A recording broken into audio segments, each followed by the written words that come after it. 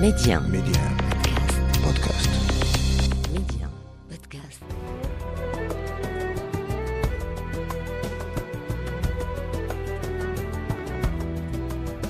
أهلا بكم مستمعينا في حلقة جديدة من حلقات حديث الثقافة. الحديث اليوم سيكون عن شخصية هي عنوان للتواضع والبساطة، وليس عبثا إذا ما قيل لإنسان ابن بيئته، لأن البيئة التي نشأ فيها طبعته بطبيعتها. سنرحل بكم إلى أرض الزول، إلى سلة إفريقيا الفلاحية السودان. عندما يذكر هذا البلد لا بد أن يتبادر إلى ذهنك الرواية العالمية موسم الهجرة إلى الشمال، وصاحبها الطيب المتواضع الذي له حظ كبير من اسمه الطيب الصالح. فما سبب شهرة الرجل رغم قلة إنتاجاته الأدبية؟ وما سبب شهرة هذه الرواية بالذات؟ ميديان فرحانة حديث الثقافة. هي حكاية سردية لشخصية غريبة يعترف له العالم كله بعظمة ما أنتجه وإن على قلته، وعندما تواجهه بذلك يبتسم لك في تواضع العظماء ويقول لك: صدقني أنا لست كل هذا. وأنا أحس في هذا الجو بمحبة شديدة في كل ما قيل عني وأنا لا أستحقه.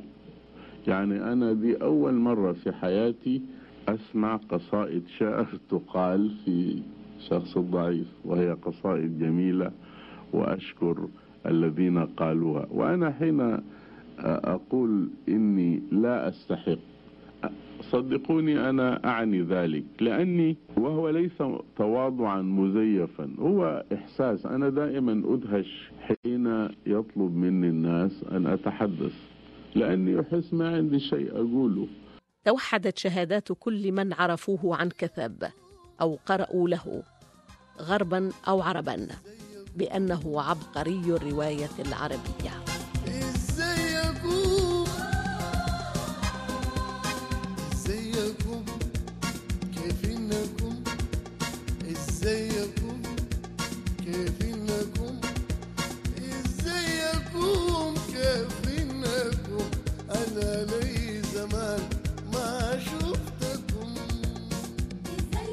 ألفنا في حلقاتنا الماضية أن يصحبنا في هذا الحكي السردي لسيرة حياة الرجل أحد الشخصيات الأدبية التي عايشت أو التقت أو حتى عاشرته عن قرب. لذا سيكون معنا الأستاذ الناقد الصحفي الأدبي السوداني خالد الأعيسر. هذا الأخير أنتج فيلما وثائقيا لقناة الجزيرة الوثائقية عن الطيب صالح، وأخرجه حسن سيف الدين السوداني. سنأخذ مقتطفات من هذا الفيلم الوثائقي، وسنأخذ أيضا مقتطفات لحوارات أجراها الطيب صالح مع القناة السودانية 24 وأيضا مع القناة السعودية. الذي ربطني بالطيب صالح هو الجغرافيا، المكان في العاصمة البريطانية لندن، وقد جمعتنا العديد من الجلسات كنخبة سودانية في مجال الصحافة مع عدد من الكتاب والأدباء والسياسيين، وكنا نجلس في صالون واحد أنا والطيب صالح وعدد من الإخوة الأصدقاء في مجال السياسة والأدب.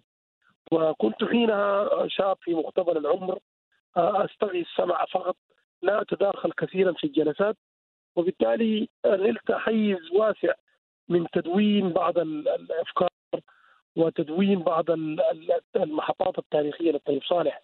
ومن ثم جاءت محطة مفصلية في علاقتي مع الراحل الطيب صالح عندما كان السودان يعيش مرحلة ما بعد اتفاقية السلام الشامل التي وقعت بين الشمال والجنوب. أنا أجريت معه حوارا تلفزيونيا بث في تلفزيون القومي السوداني آنذاك، ومن ثم استمرت العلاقة بيننا كأصدقاء وأسرة، وتمددت على الصعيد المهني عندما أنتجت له فيلما وثائقيا مع صديقي الأستاذ سيف الدين حسن المخرج السوداني المعروف، وإلى مرورا بمرحلة التأبين، حفل التأبين في لندن الذي شاركت فيه نخبة مميزة من الأدباء والكتاب والشخصيات السياسية العربية المرموقة. وهنا أذكر الصديق الأخ الوزير محمد بن عيسى من دولة المغرب الذي شارك في تلك الفعالية، وعدد كبير من النخب العربية والسودانية في لندن. وبالتالي استمرت العلاقة مرورا بتأسيسي أو نشري لكتاب يوثق للحوار ولتجربة الطيب صالح، وكنت قد أسميت ذلك الكتاب آخر كلمات الطيب صالح انطلاقا من الحوار نفسه.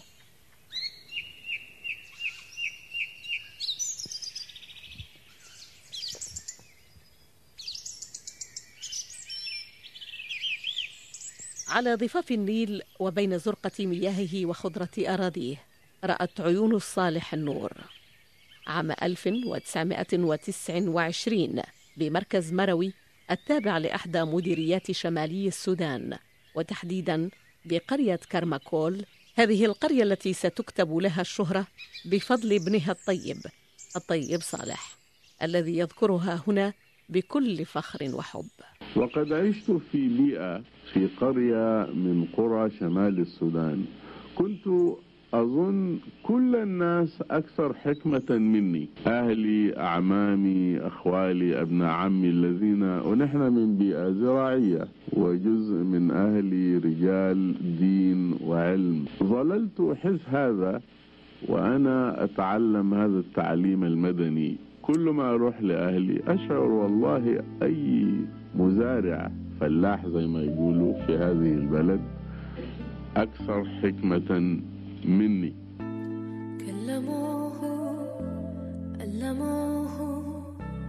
علموه الانفعال.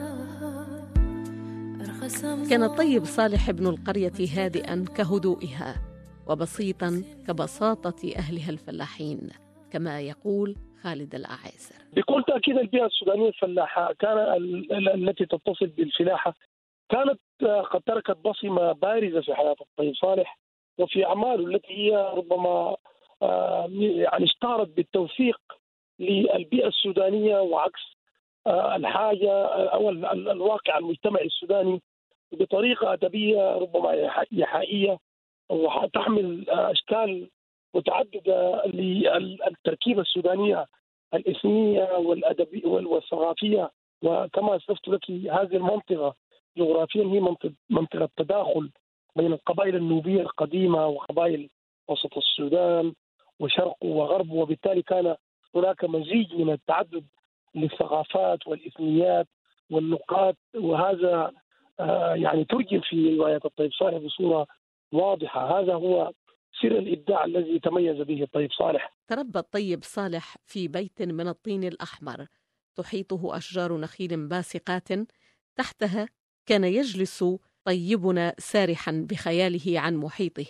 وفي هذا المقتطف في الفيلم الوثائقي يقف أحد أقاربه على دار الطيب صالح متجولا في أركانها المتهالكة، ولو كانت هذه الحيطان تنطق لحدثتك عن الطيب في كل الزوايا. دار الطيب صالح طبعا هذه الدار وشيت بعد عام 46 الفيضان المشهور، هم كرمكول القديمة على جانب النيل في ذلك الاتجاه.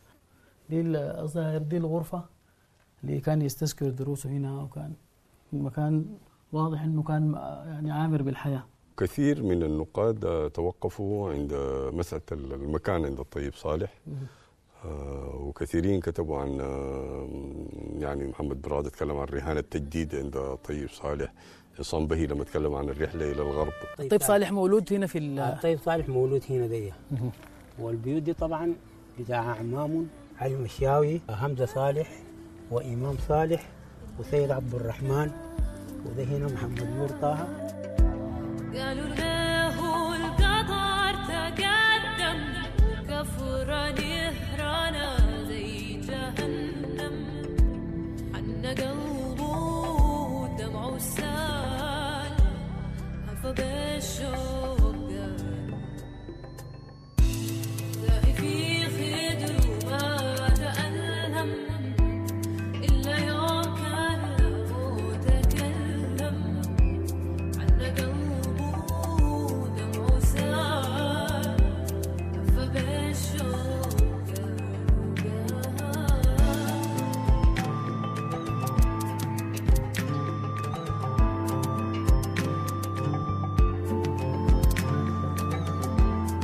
كانت حياته في القرية مليئة بالحب الإنساني والكرم الحاتمي البدوي، تحدث عنها الطيب قائلاً: نحن بمقاييس العالم الصناعي الأوروبي فلاحون فقراء، ولكنني حين أعانق جدي أحس بالغنى كأنني نغمة من دقات قلب الكون نفسه.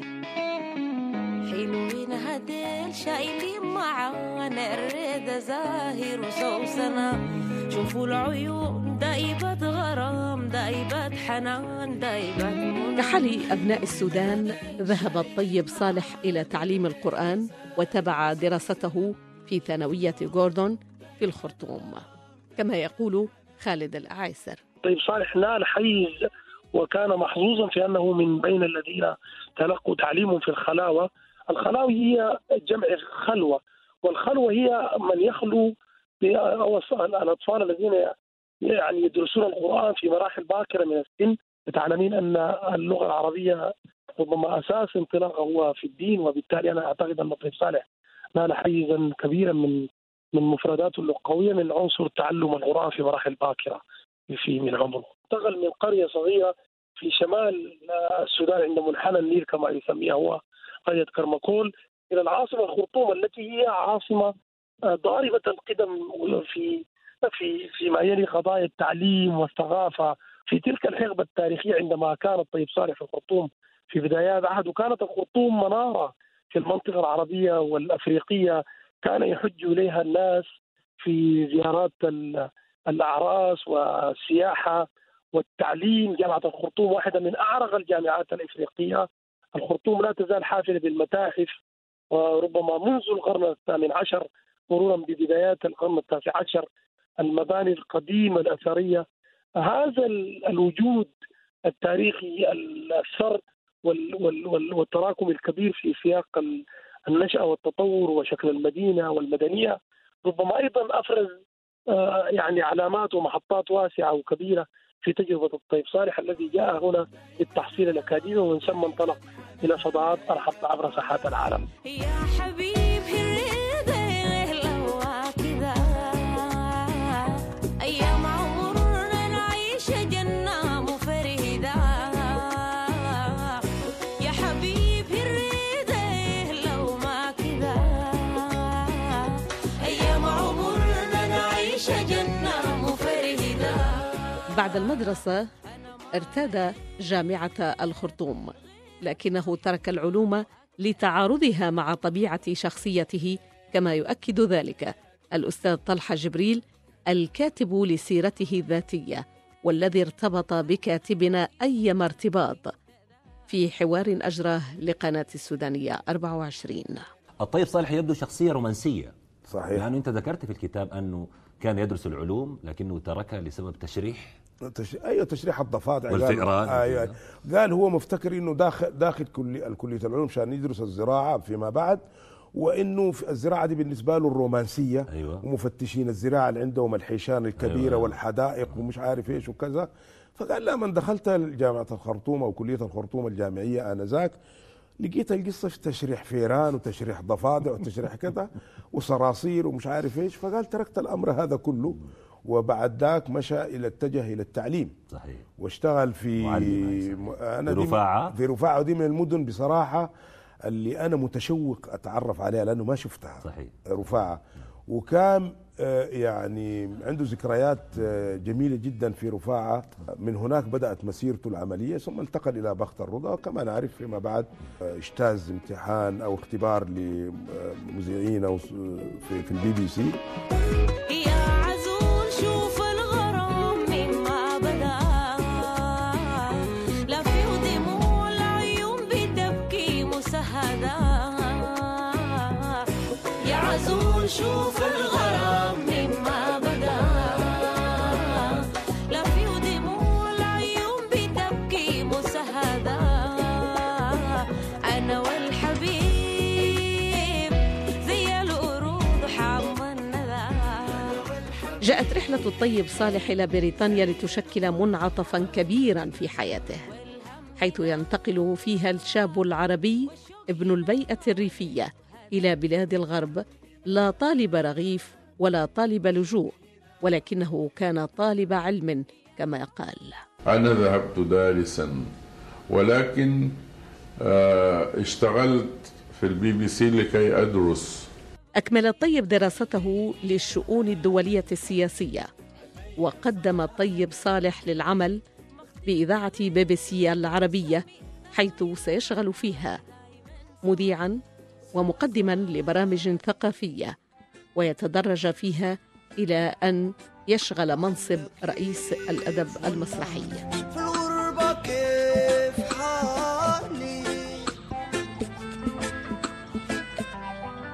قلبي زاد خوفه اللي يأمني مني ليه وصالي اكتبي لي طمني. شكلت تجربته المهنية هاته إضافة نوعية بالنسبة للطيب صالح، يتحدث عنها في هذا اللقاء. أنا أعتبر الفترة التي قضيتها في البي بي سي كانت مفيدة جدا. كان في لندن طبعا، ولندن تكاد تكون عاصمة العالم ثقافيا، مسرح عظيم طبعا ودار أوبرا دور وهكذا. ثم البي بي سي نفسها مؤسسة غير عادية. يعني هذه أشبه ما تكون بأكاديميات، استفدت جدا جدا منها. دخول الطيب صالح إلى قناة البي بي سي كانت انطلاقته نحو النجومية. العالم بدأ يعرف الطيب صالح من خلال حواراته في البي بي سي عندما قدم البرامج الثقافية والأدبية، وكان معنيا بالشأن الثقافي. ربما هذه كانت بداية الشهرة والانتشار، ولكن هو رواياته ربما سبقت تلك الحقبة بفترات طويلة، ولكن البي بي سي العربي كانت منصة انطلاق حقيقية في تجربة الطيب صالح، وتدرج فيها، وهو من الرعيل الأول للنخبة العربية التي أسست البي بي سي العربية كنواة للانتشار الكبير الذي ربما كانت له أيضا تأثيره البالغ في خارطة الثقافة العربية من خلال البرامج النوعية التي كانت تقدمها هيئة الإذاعة البريطانية في تلك الآونة. الطيب صالح هو من المؤسسين لهذا التفرد الإعلامي في مؤسسة بي بي سي العربية، ومن ثم يعني بدأت شهرته من خلال تقديمه للبرامج وفتح آفاق في علاقات مجتمعية ومهنية واسعة عبر المنصة الانطلاق نفسها البي بي سي. لكن الطيب صالح أيضا من خصوصياته أنه توقل في الشخصية الغربية وفي تفاصيل الثقافة الغربية من خلال زواجه بسيدة بريطانية أنجب منها 3 فتيات. هذا أيضا كان له أثر بالغ في بعض الملامح الشخصية والتفاصيل الروائية التي سردها والقضايا التي تتصل بالهوية والثقافة العربية.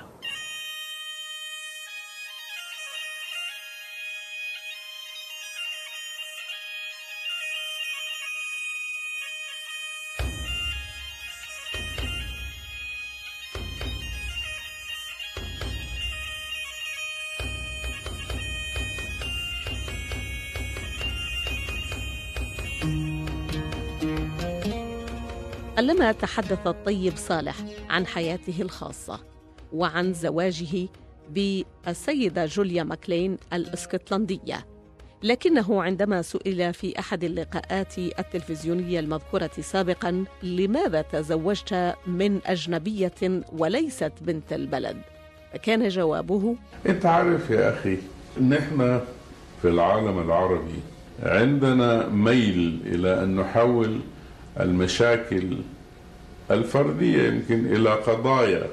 هي مش حكاية تتزوج إنجليزية ولا تتزوج واحدة من نيجيريا ولا من ترينيداد. يعني هي لا تحتاج إلى قرار عام تقول والله زواج الأوروبيات خطأ أو زواج العربيات صح. في ناس تزوجوا عربيات وتعبوا، في ناس تزوجوا بنات أعمامهم وتعبوا. فالقرارات الإنسان ما ينظر إليها في تقديري بعد هذه السن على أنه والله أنا لو كنت تزوجت السودانية كان أحسن. نعم صحيح، كان ممكن يكون أسهل من عدة نواحي. نعم. ولكن أيضا نجاح الزواج من هذا النوع اللي أنا يعني وأنا لست أول من فعل ذلك في آلاف. في أيضا روح المغامرة وروح الاكتشاف. نعم. وإذا نجح الإنسان يكون سعيد جدا. وفيه قضية تحسين النسل أيضا. في جينات بيقول العلماء، تيجي الجينات من أماكن أخرى يمثلون نتاج جديد في العالم. أنا لي 3 بنات وطلعوا جميلات، ربنا يخليهم إن شاء الله. زوجة اسكتلندية، وهدول تعرف بدو زينا كده. فأخذوا من هناك وأخذوا من السلالات عربية نوبية، أصبحوا خليط جميل جدا. جميل. وأنا أفتكر هذا الخليط كثيرين من هذا النوع، لعلهم هم الذين سيرثون الأرض.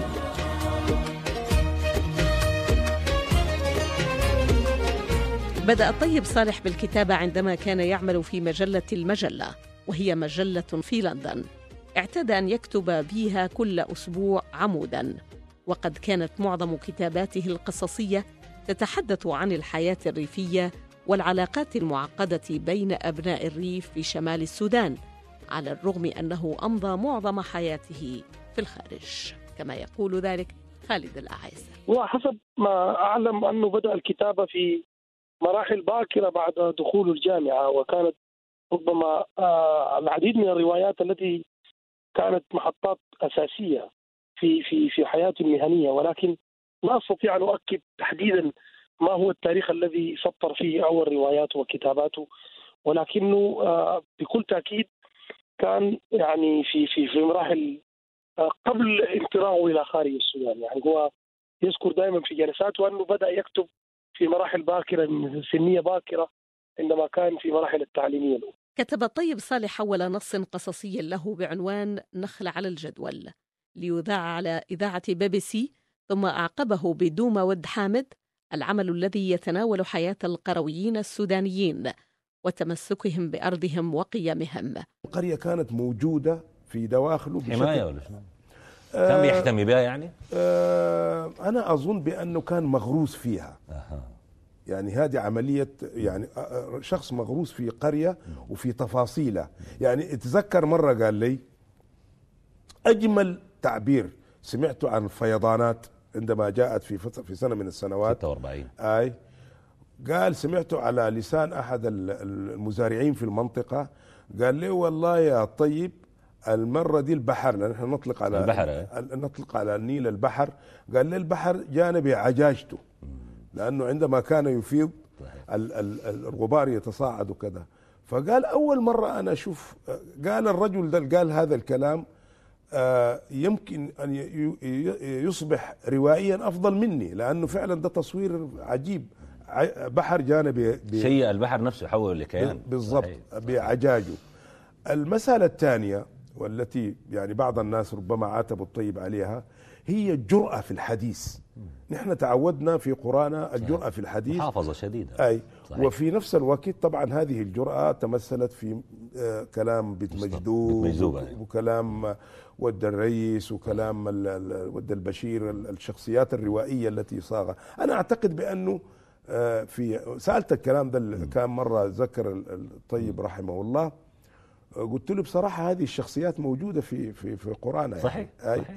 قال لي ما أنا بس ماذا عملت غير إنه نقلت الكلام على ألسن الناس وهي كلام حقيقي، فقالوا الناس دي يعني فيها جرأة، فيها إباحية، فيها كذا فيها كذا. كان هذا الصوت الأستاذ طلحة جبريل. تقول بعض المصادر أن الطيب صالح بدأ بكتابة رواية موسم الهجرة إلى الشمال أثناء إجازة في الجنوب الفرنسي عام 1962، وانقطع عنها 4 سنوات، ثم أنجزها لتنشر في مجلة حوار البيروتية عام 1966، وعادت دار العودة نشرها في بيروت، ثم نشرتها سلسلة الهلال بالقاهرة.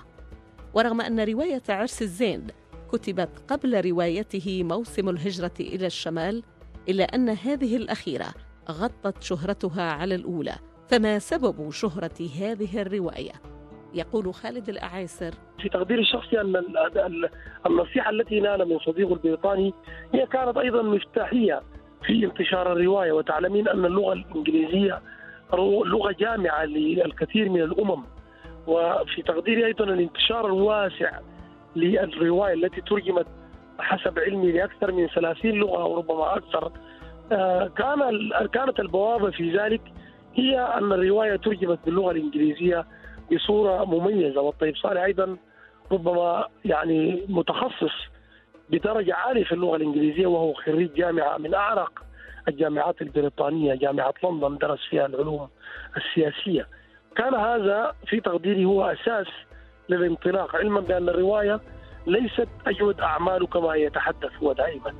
هناك العديد من الأعمال المميزة للطيب صالح، ولكنها لم تحظى بالانتشار الواسع لغياب عنصر الترجمة والانتشار وربما المتابعة. شغل مصطفى السعيد بطل رواية موسم الهجرة إلى الشمال أذهان كل من قرأ هذه الرواية، وتكرر دائما نفس السؤال بكل صدق وأمانة: هل أنت هو بطل الرواية يا طيب صالح؟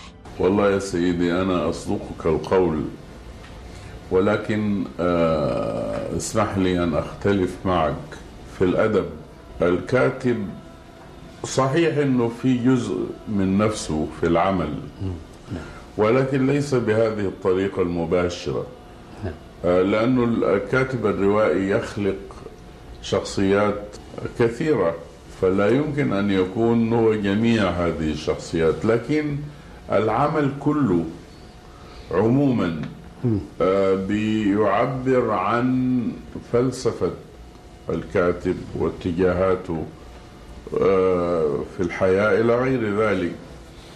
أنا كتبت رواية موسم الهجرة إلى الشمال تدور أحداثها في لندن في الغالب بين الحربين العالميتين، وهذا كان سابق لزمانية على أي حال. في هذه الرواية هي تبدو كأنها بوح شخصي، لأنه فيها صوتين يخاطبان القارئ.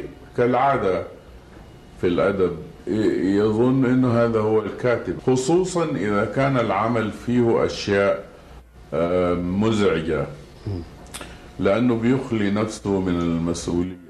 أخذت سمات الجيل من السودان الذي جاء إلى بريطانيا ما بين الحربين، سمات، يعني مش أخذت فلان وعملت كما يفعل الرسام يحط قدامه موديل، فهي ليست أنا بالتأكيد. هذه الرواية التي اختيرت ضمن أفضل 100 رواية عربية كتبت في القرن الماضي، والتي نشرت أولاً في مجلة الحوار اللبنانية عام 1966 ثم في كتاب نفس السنة، لتحقق صيتاً بعد أن كتب عنها الناقد المصري رجاء النقاش. أعتقد الطيب صالح فعلا حقيقة لم يعني يتصور نفسه في يوم من الأيام أنه كاتب وأنه مشهور بعد كل الإنجاز ده تماما. عجيب. فأتذكر هو موجود في الكتاب، قال لي مرة ذهبت عند بعض الأصدقاء في لندن، يمكن في كامبريدج أو أكسفورد لما أتذكر، وبدأوا قال يتكلموا عن الواقعية السحرية وأنه هو ممثل هذه الواقعية السحرية، وتغلب فيها عن كتاب من أمريكا اللاتينية مركز. أي فبعدين قال لي الطيب، قال لهم يا جماعة انتوا قاعد تتكلموا عني أنا ولا في طيب تاني آخر؟ إيه قصة الواقعية السحرية؟ أنا كتبت كلمتين، طيب إذا أعجبت الناس فهذا شأنهم، وإضافة إلى ذلك ليس لدي أي شعور بأنني أنا كاتب. كان فعلا رجلا متواضعا. أنا أعتقد بأن تواضع الطيب هو الذي بوأه هذه العالمية. هذه الرواية تميزت بطابعها العنيف في اعتمادها الجنس كمحور للصراع بين الغرب والشرق. فبطل الرواية مصطفى السعيد مثقف متمكن من الإنجليزية، لكنه يزير نساء كان سبباً في انتحارهن، فوقف أمام المحاكم الإنجليزية مصارعاً هذا الهوس الجنسي. جاء ليغزو به المستعمرين في عقر دارهم. وهذا مقتطف من رواية الطيب صالح موسم الهجرة إلى الشمال. وذات يوم وجدوها ميتة انتحاراً بالغاز، ووجدوا ورقة صغيرة باسمي ليس فيها سوى هذه العبارة: مستر سعيد لعنة الله عليك. كان عقلي كأنه مدية حادة، وحملني القطار إلى محطة فيكتوريا وإلى عالم جين مورس. في قاعة المحكمة الكبرى في لندن جلست أسابيع أستمع إلى المحامين يتحدثون عني كأنهم يتحدثون عن شخص لا يهمني أمره. كان المدعي العمومي سير آرثر هيغتز عقل مريع أعرفه تمام المعرفة. علمني القانون في أكسفورد، رأيته من قبل في هذه المحكمة نفسها وفي هذه القاعة يعتصر المتهمين في قفص الاتهام اعتصاراً نادراً ما كان يفلت متهم من يده. ورأيت متهمين يبكون ويغمى عليهم بعد أن يفرغ من استجوابهم، لكنه هذه المرة كان يصارع جثة. هل تسببت في انتحار آن هاموند؟ لا أدري. وشيلا غرينود؟ لا أدري. وإيزابيلا سيمور؟ لا أدري. هل قتلت جين مورس؟ نعم.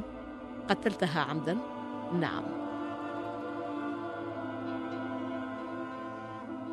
كان هذا مقتطف من رواية الطيب صالح، موسم الهجرة إلى الشمال، وبطلها مصطفى سعيد. في هذه الرواية تطرق الطيب صالح إلى أبواب لم تكن الكتابات السودانية قد ألفت طرقها، فهل لقي نقدا بدوسه في مربع الممنوع؟ يقول خالد الأعيسر: ربما نحن في المنطقة العربية والشرقية ربما نتحفظ على بعض المواقف التي تتصل بالمرأة والانفتاح الذي يتحدث عنه ربما بصورة أو بأخرى من زوايا مختلفة ترتبط بالدين والنشأة والتقاليد والعادات، وهذا ما دفع ربما الطيب صالح للاستعاضة عن يعني استغلال فكرة شخصية مصطفى سعيد لإرسال رسائل تنويرية ربما يرى فيها البعض نوع من الانتقاص للهوية والثقافة. وفي ذلك أيضا يعني الطيب صالح أراد أن يعني ينتقل بالناس إلى واقع جديد انطلاقا من هذه النشأة والتركيبة المجتمعية، وأيضا ربما هذا هو السبب الذي جلب له بعض النقد من بعض النقاد، باعتبار أن الشخصية الشرقية العربية المحافظة لا تقبل التناول بعض القضايا بصورة منفتحة. حتى المجتمع السوداني آنذاك كان لا يتقبل الحديث عن بعض المواقف بصورة ربما منفتحة، وحتى الرواية نفسها ربما حوربت في سياق هذه المدلولات. رغم شهرة هذه الرواية عالميا وشعبيتها، إلا أنه تم منعها في السودان آنذاك لتنتج في عمل مسرحي حصل فيها بطل الرواية المسرحية محمد بكري على جائزة أفضل ممثل عام 1993 لتتوالى أعمال الطيب صالح الأدبية. أصبحت موحية لعدد كبير جدا من كتابنا ونقادنا السودانيين والعرب والأجانب في التعبير عن هذا المسألة. كذلك بتلقى أنه شخوص الطيب صالح الأخرى يعني سواء في رواياته المختلفة، مثلا مريود هي فيها شيء من الشعرية التي تتلائم مع هذا المكان، مع الاستفادة من النهر مثلا، وسابقة في ضوء البيت مثلا، وبندرشاه الذي يخرج من النهر وإلى آخره، نعم، وعيونه خضر وإلى آخره. وفيها رمزية كثير من الناس تحدثوا عن ربما إنها هي الغريب الوافد يعني لهذا المكان والنظرية التي تبنى حوله. وأيضا الزين كان موجود في هذا المكان، عرسه كان قريبا من هذا المكان. الطيب صالح مازج بين الشخصية الواقعية وبين ما في بناء الروائي، نعم، والعالم العالم الروائي يختلف عن العالم الواقعي ويتماس معه في آن واحد. كان منتقدو الطيب صالح يسمونه بصاحب الرواية الواحدة لقلة كتاباته، الأمر الذي رد عليه الطيب صالح بكل هدوء وتواضع. أظن هذا ظلم كبير. في بعض الكسل عند بعض الناس لا يبذلون جهدا، لأنه أنا بعد موسم الهجرة كتبت عملين أظنهم فيهم شيء مهم، يعني لا يخلوان في تجريب في الأسلوب، في الشكل، في أفكار جديدة. بندرشاه اللي هي بندرشاه وضوء البيت.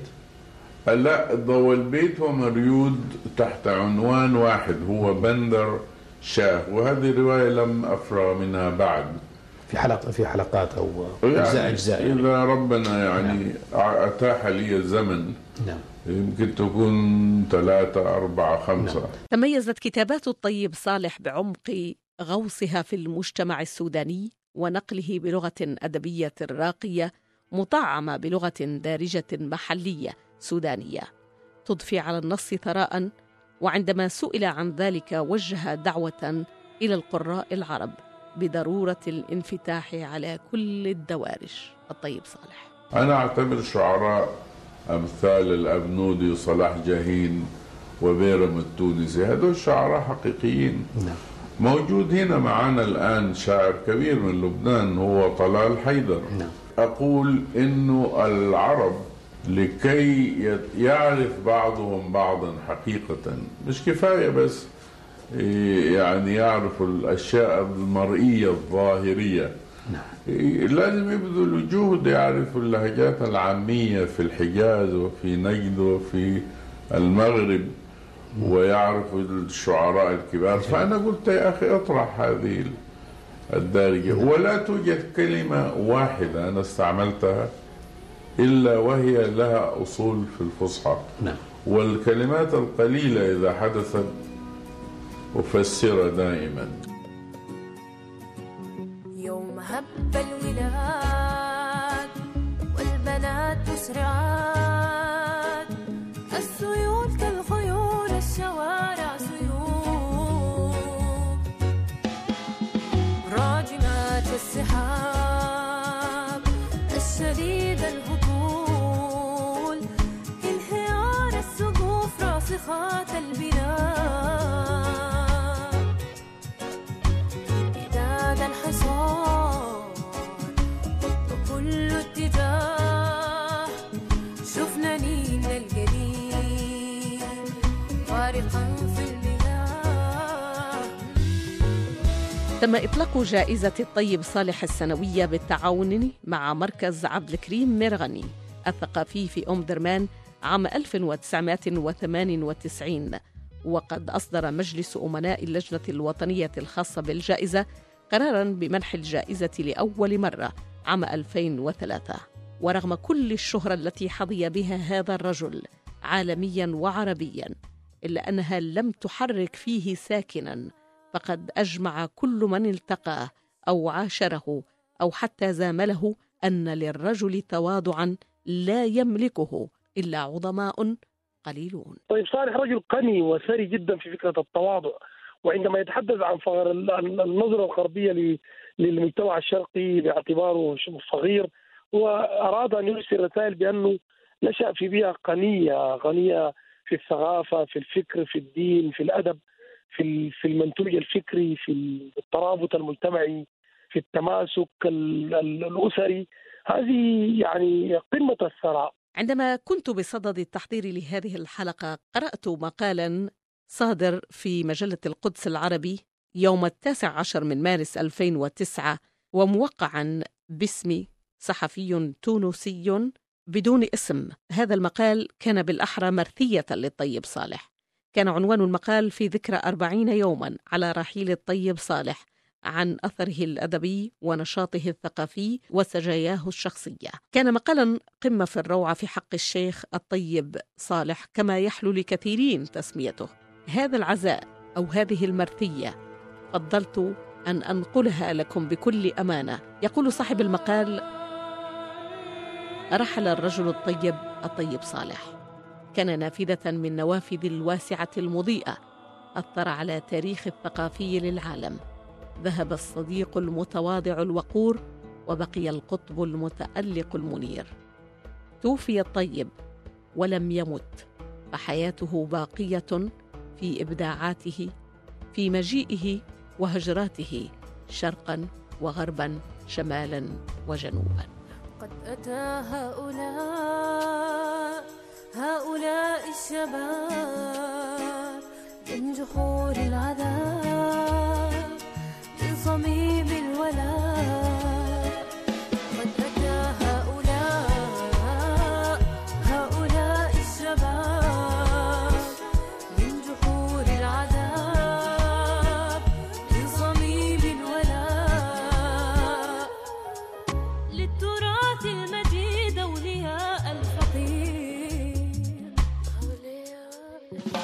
توفي الطيب صالح يوم 18 من فبراير 2009 عن عمر يناهز 86 سنة بعد معاناة من فشل كلوي في مشفى بلندن، لينقل جثمانه إلى السودان ويدفن بأم درمان بحضور أكثر من 1500 شخص.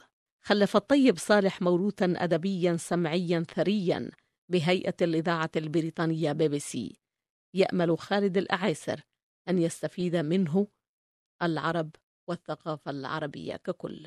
هذه مناشدة للمؤسسات التي تعنى بالثقافة والأدب في المنطقة العربية، وأنا أدرك أن الهيئة الإذاعة البريطانية بشكلها الحالي فيها من الرعيل الأول الذي تزامن مع الطيب صالح، من هم على رغبة جامحة في التأسيس يعني نشر هذه المواد من المكتبة الإذاعية لكي تفيد العامة في المنطقة العربية. هناك أسماء لامعة من بينها صديقه العزيز الأستاذ الدكتور الأخ الصديق أيضا فؤاد عبد الرازق المصري الجنسية، هو رجل مهتم جدا بتوثيق لحياة الطيب صالح، وأنا الطيب صالح وفؤاد تربطنا بعض العلاقات، ويمكن أن يكون بوابة لتنفيذ هذا التوثيق، باعتبار أن فؤاد عبد الرازق تزامن مع الطيب صالح في تلك الحقبة، وهو ما يزال أيضا على تواصل مع وهيئة الإذاعة البريطانية. عبرك يعني هذه المناشدة أتمنى أن تنال أو تحظى بالتأييد وتعاون بعض المؤسسات المعنية بالتوثيق للثقافة والأدب في المنطقة العربية، لا سيما هذا المنتوج الفكري الكبير للراحل الطيب صالح.